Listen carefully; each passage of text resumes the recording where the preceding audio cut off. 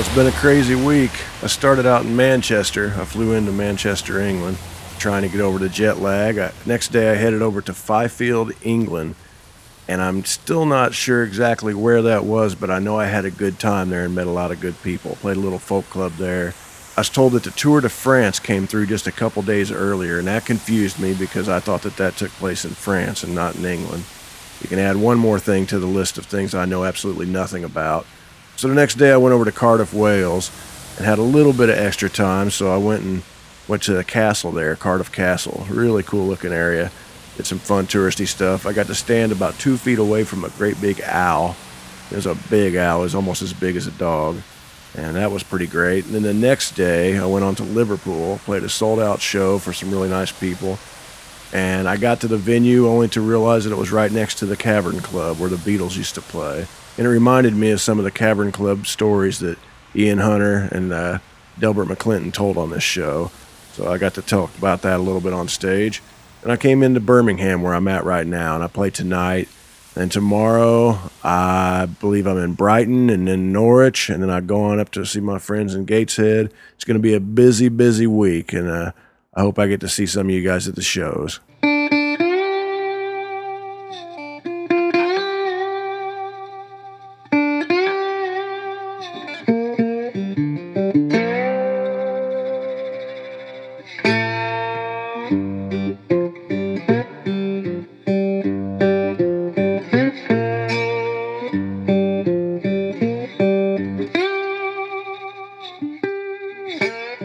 Hi friends, this is Otis Gibbs, and you're listening to Thanks for Giving a Damn.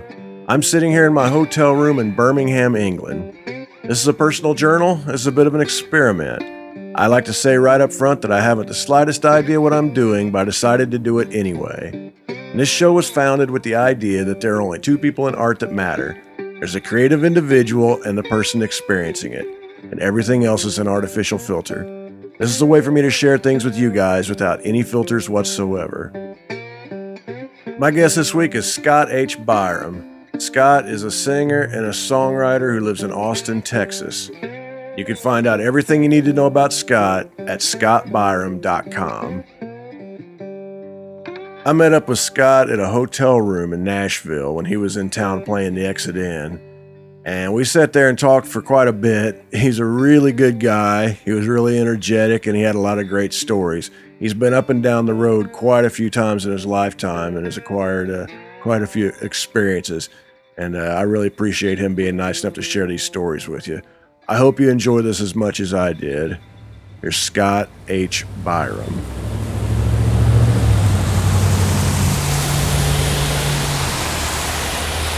Living in San Marcos, that's halfway between Austin and San Antonio.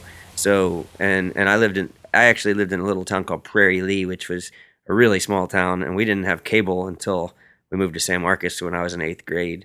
So I didn't even have MTV or anything like that growing up until I was, in junior high. We had an antenna, so we got San Antonio news and we got Austin news, and we always got a lot of different, kind of things. It's like, Austin, they're having a hippie parade. San Antonio, 3 people got stabbed in the neck and found in a hotel room. And that's kind of what the difference was between the two news stations there. Yeah. When I was, let's say, 6 or 7, 80 or 81, something like that. Got to see Doc Watson at the Armadillo World Headquarters with Merle Watson accompanying him before he died. And it's just a good memory. All the hippies on the blankets out in the, it wasn't like everybody was standing up in the middle of the crowd. It was like everybody had their blankets on the concrete floor and we're like, dancing, man. And, I remember the smell of pot wafting around. But I always explain to people when they ask about the Armadillo, or when I tell them about the Armadillo, that it was everybody played there. Muddy Waters played there. Ray Charles played there. Frank Zappa played there. There's a story about some lady ordering some nachos at happy hour in the beer garden there once, and Frank Zappa brought her nachos out. It's the first place AC/DC ever played in North America, and Talking Heads played there. Commander Cody. There's an album that Commander Cody live in the heart of Texas, live from the Armadillo World Headquarters, and I think my uncle was at that show, and that's that's a record I grew up on. I've heard that Springsteen's first gig in Texas was opening for Willie Nelson at the Armadillo. That sounds familiar.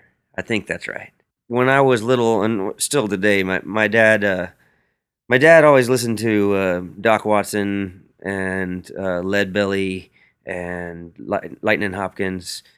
I remember the first time I ever went to a record store, or my first memory of being in a record store was when I was about 2.5 years old, and my dad bought this Lightnin Hopkins record, and it has like this picture of lightning. It's like a drawing of him with this electricity shooting off of him and everything. And in the little town we lived in until I was 3, Fentress, Texas, which is only 3 miles from Prairie Lee. And all of this is only 10 or 15 miles from San Marcos, so basically always around that area. They filmed Leadbelly the movie in our town there, and that's when I was like a year and a half old or something. My dad was holding me and we were standing on the set next to it watching them film Leadbelly. And Ernie Hudson, the dude from Ghostbusters, he asked my dad if he knew where to get any weed. and But they made a soundtrack to that movie, and it's not Leadbelly on it. It's some of it's Sonny Terry and Brownie McGee, and some of it is someone called High Tide Harris, which I've never been able to find anything else from this guy. And I'm wondering if it's somebody else that had to use a different name because of a record contract or something. But I grew up on that soundtrack. I had the opportunity to play with Hasil a few times. One time I just sat in on Valentine's Day with my friends, the Weary Boys, that used to play my old records, and they were opening for him. And we did Truck Driver that night, my song with the Weary Boys backed me up on. And then Hasil came up there and played, and he played for like 30 minutes and threw his guitar against the wall and was done with that. But another time, Joe Buck yourself, and me, we were on tour. It was his first tour as a one-man band. It was called the Battle of the One-Man Bands, and we had T-shirts with these boxing guys' bodies with our heads on it, like we were fighting each other. We had this gig with Hasil Adkins in South Bend, Indiana, and it got to be about 3 days before we found out, oh no, they're closing down the club, but the guy still wants to have the show. So they set it up in the backyard in a tent of a satellite repair shop in Niles, Michigan. Yeah. And we got there, and it was just like out in the middle of nowhere, satellite repair shop, one tent in the back, and hillbillies everywhere. This one guy comes up to Joe Buck and he goes, "Hey man, you're that guy who plays bass for Hank Williams Jr. the Third." You're like, oh shit. We hear this lady go, I mean, there was only like 30 people there, and this lady goes, "Somebody stole my car." And then this other guy comes around the other side of the house and goes, "Somebody just ran into my car." And then we see this junker going down the road, like just like real slow, and about 20 people chasing after it, and it would stop for a second, and then it would haul ass for a little bit longer. And they're like, "What the hell's going on, man?" And so obviously they knew whoever it was that stole their car and ran into their car, because there was only 30 people there. But so that was weird. And then came time for Hasil to play. I played, and then he got up there, and he had like 4 bottles of water sitting next to him, which we found out later were vodka. And you know, everybody always talks about him playing really short sets and, you know, getting aggravated and being done and everything. Well, this night it was just a bunch of people sitting on the grass watching him play, and he did like a history of rock and roll for like an hour and a half or something. He'd play like this little part of a Elvis song. "Y'all like Elvis? This is an Elvis song. This is my first one he recorded." And then we'd be halfway through that, and this is when George Bush was president. He's like, "Y'all like Bush? I don't know if I like Bush." and then by the end of the night, you know, he was really drunk, and he's sitting in what's his name? Jim Tucci was his sidekick, manager, road manager guy, and they were traveling around in a Camaro, man, like a '80s Camaro, and he's sitting. I don't know. I mean, I guess that was what they were in, but he was sitting in the passenger seat of it, and I was like, Hasil, it's really nice to meet you, man. Thanks for playing. I was hoping you were gonna play Happy tonight, and he's like, oh, I will play. Oh, I'm happy. Yes, I'm happy. And he just kind of said it for a second like that, and then that was kind of it, man. But he was in a really good mood though, so it was a definitely a good blessing in my life to have that few moments with that. No, I mean it was just a wild tour in general. I mean they were on their tour bus and we were in our van, and that's back when I wasn't really as hardcore about touring as I am now. I would go on maybe 2 tours a year back then. Now, I'm on like 6 or 8 tours a year.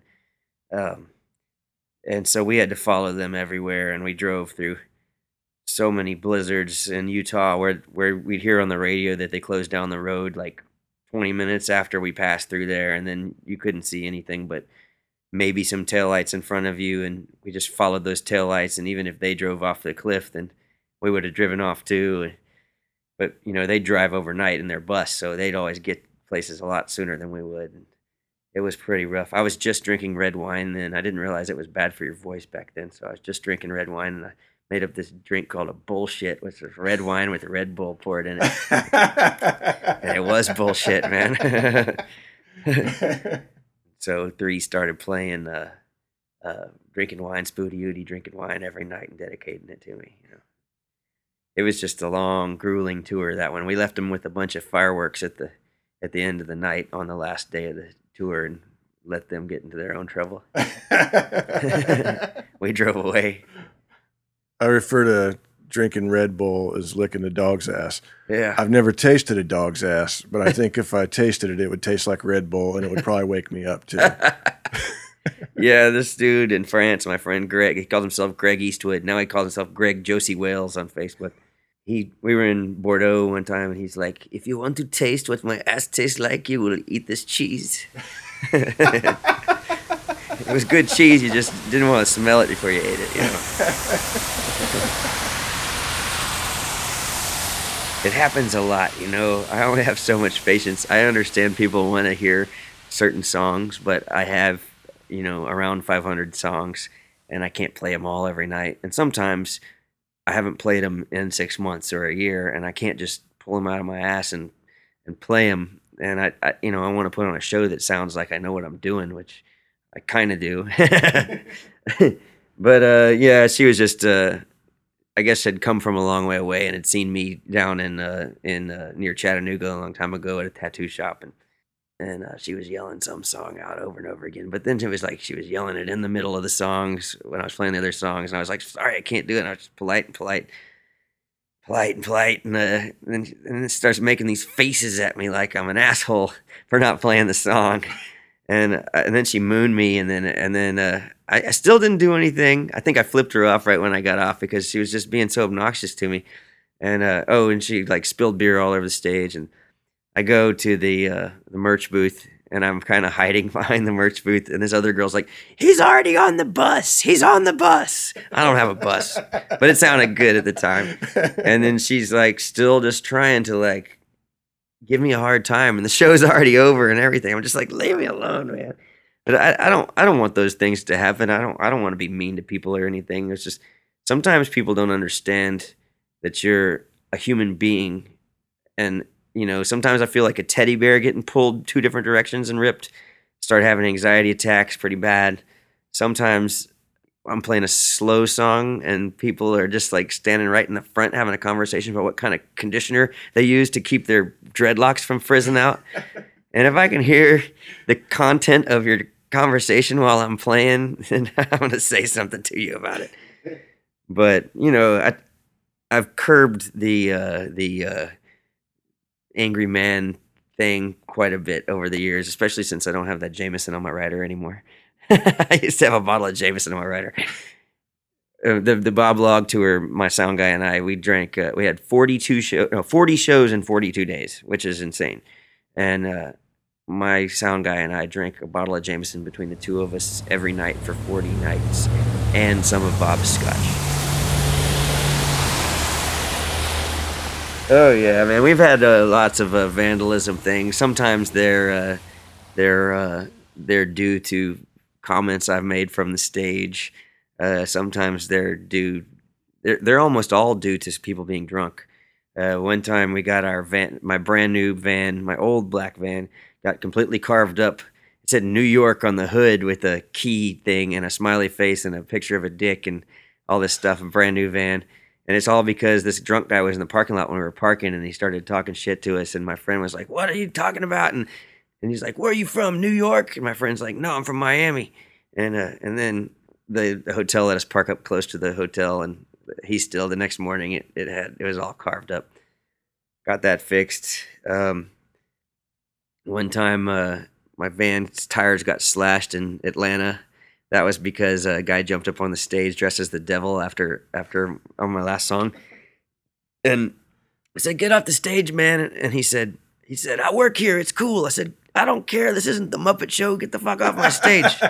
And he's like, and I was thinking of Charlie Daniels on the Muppet Show when the demons came down. But he's like, "I work here." And I was like, "Get off the stage or I'm going to punch you in the stomach." And he's like, "I work here." So I just punched him in the stomach, and he went off the stage. And then later on backstage, he's like, or immediately after that backstage, he's like, "I dare you to punch me in the stomach again." I said, "Well, stick around. I got to go do this encore." I go out there and I took all my clothes off and I got the bullhorn and I did an a cappella gospel song naked in front of a packed house. And then I came downstairs later and my tires were slashed on my van. So I think the devil went down to Georgia looking for some tires to slash. And but then this last one, vandalism 101. Got to underline the van and vandalism, I guess. Brooklyn. Okay, so I got my oil changed in Texas before the whole tour started. Just got a brand new van, and the guy at the oil change place goes, "Oh, you're going to New York? Oh, I'm surprised you've never been tagged." And I was like, "Oh, thanks, man. You just jinxed me." And then we're in Brooklyn. We hang out after the show. My roadie goes down to the van at 4:30 in the morning, and he comes back up and he's like, "Man, you're not gonna like this." And somebody, I think in the same building we were in, had thrown paint balloons at a billboard across like another building down, and just threw paint balloons at the billboard. And we were parked right below it, and we just got all this latex paint thrown all over my brand new van. I mean, seriously, it had less than 3,000 miles on it when we left Texas. It's only like 3 months old. But we took it to the car wash yesterday, a week later, after it's been baked on for a while, and climbed up on top of it and we scraped it the best we could, and it looks pretty good now. I think I'm gonna try some more when I get home.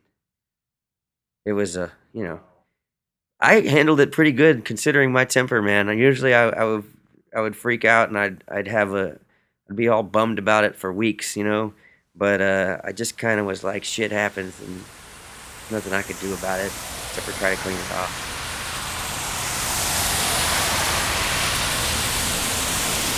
In 2003, March 25th, 2003, I used to live out in the country in Kingsbury, Texas, which was just about 12 miles outside of San Marcos. San Marcos is about 30 miles from Austin, so this was on the other side.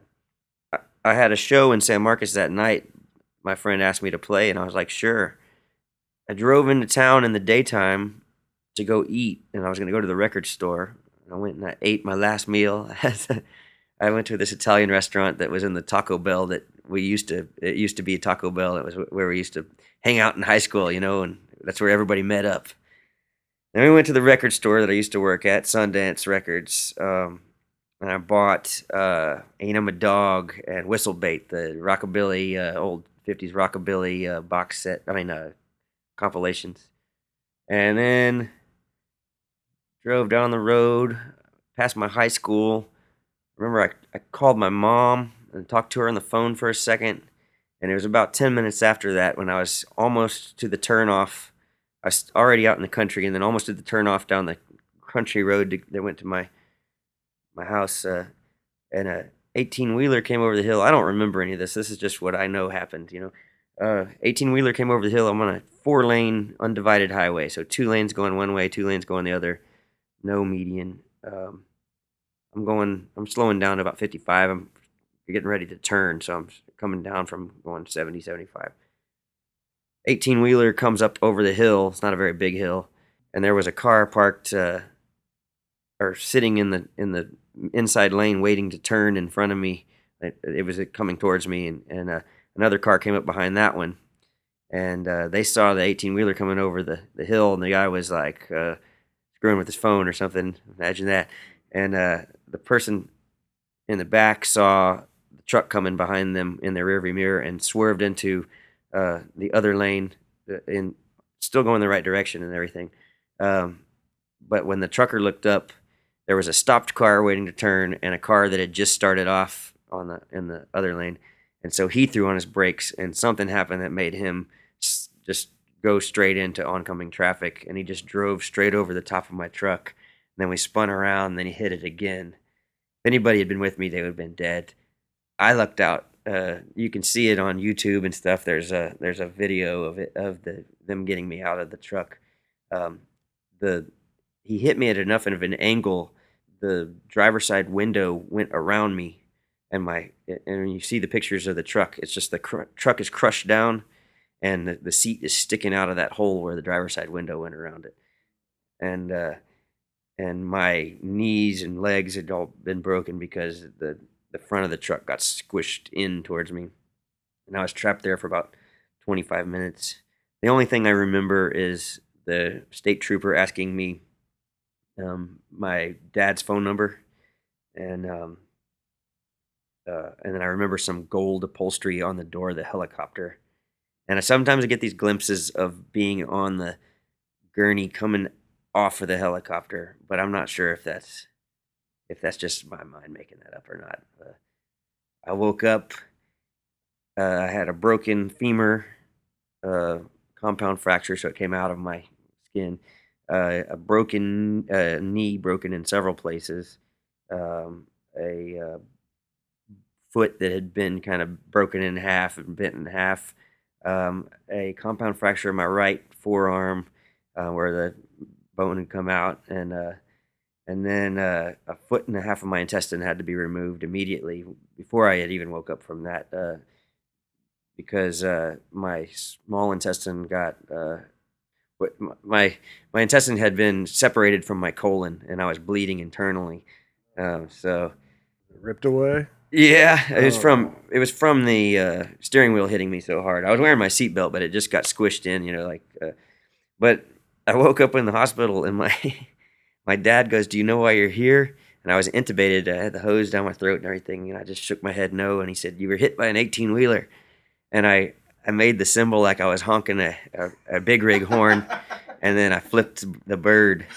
And then I started spelling the word tour with my hands. My dad is like, plus, and I was like, no, I was trying to write a T.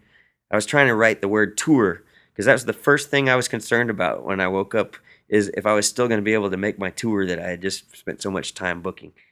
And that wasn't going to happen.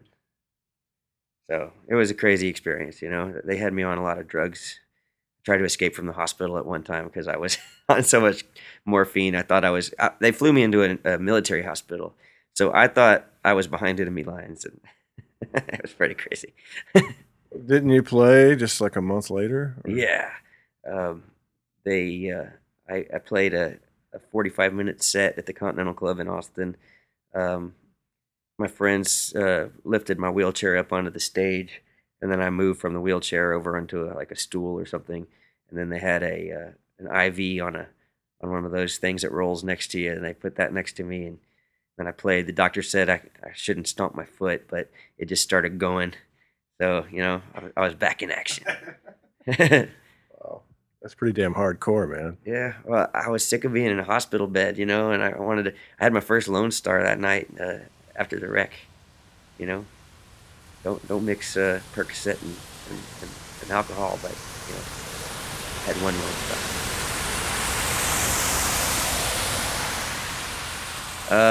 Man, this year I plowed up my garden. I don't have a very big garden because I live kind of in the suburbs of Austin. And I want to get a place back in the country again and be able to move my studio into a separate building so I don't drive people crazy anymore. And live in the country so I can walk around in my backyard naked again like I used to. Just lay in my baby swimming pool. Pee off the back porch. Yeah, all that stuff. I still do that anyway. I love that. No, I plowed up my garden and got it all ready and put new soil in it and everything. And then I had to go on tour. So now I have a really nice, healthy ivy weed mess growing in my backyard. Last year I had a pretty nice garden though. Trying to keep up the tradition. My grandpa has always been a big gardener, and I think that's something that would make him proud when I got some good stuff growing. Chickens, I don't even like eggs that much. I don't kill them and eat them or anything. I just kind of keep them as pets. They're just interesting to have, and it's a good hobby to keep them and explain to my girlfriend that sometimes things happen like dogs eating their heads off or possums chewing their guts out or whatever. I got 2 right now, but I'm trying to keep it down to a small amount because I think it drives my neighbors crazy all the time. When you get about 7 of them, they all get off time with each other and they're like and it just keeps going. I'm just like sitting in my bed in the morning going, oh man, my neighbors hate me. Yeah, there's no vegetables or anything growing in the garden right now because I never got around to planting anything. I got the whole garden ready and then just ran out of time. I got some chives from last year growing, I guess. Those keep going. Well, I appreciate you chatting with me, man. My pleasure, man. Thanks for coming. I hope you have safe travels back to Austin. Safe-ish. Safe-ish. That's how I live my life. All right, thanks, man. Thanks. I'd like to thank everybody for listening in, and I'd like to thank Scott for meeting up with me at that hotel room in Nashville. And you can find out everything you need to know about Scott at scottbyram.com. If you'd like to help support this show, just go to otisgibbs.com and you can pick up a CD, a t-shirt. You can download any record I've ever made. You can buy one of my photographic prints. You can buy one of Amy's records. You can buy one of Amy's children's books. But anything that you buy, we'll mail from our living room to yours, and we'll even put in a little thank you note. If you'd like to help out but you're a little short on cash, just go to iTunes and leave us a 5-star review. Leave a comment. Subscribe while you're there, and you'll get a brand new episode free every Wednesday.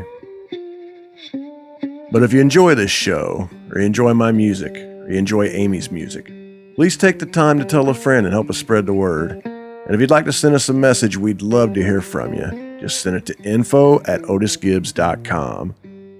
I'm Otis Gibbs. Thanks for giving a damn.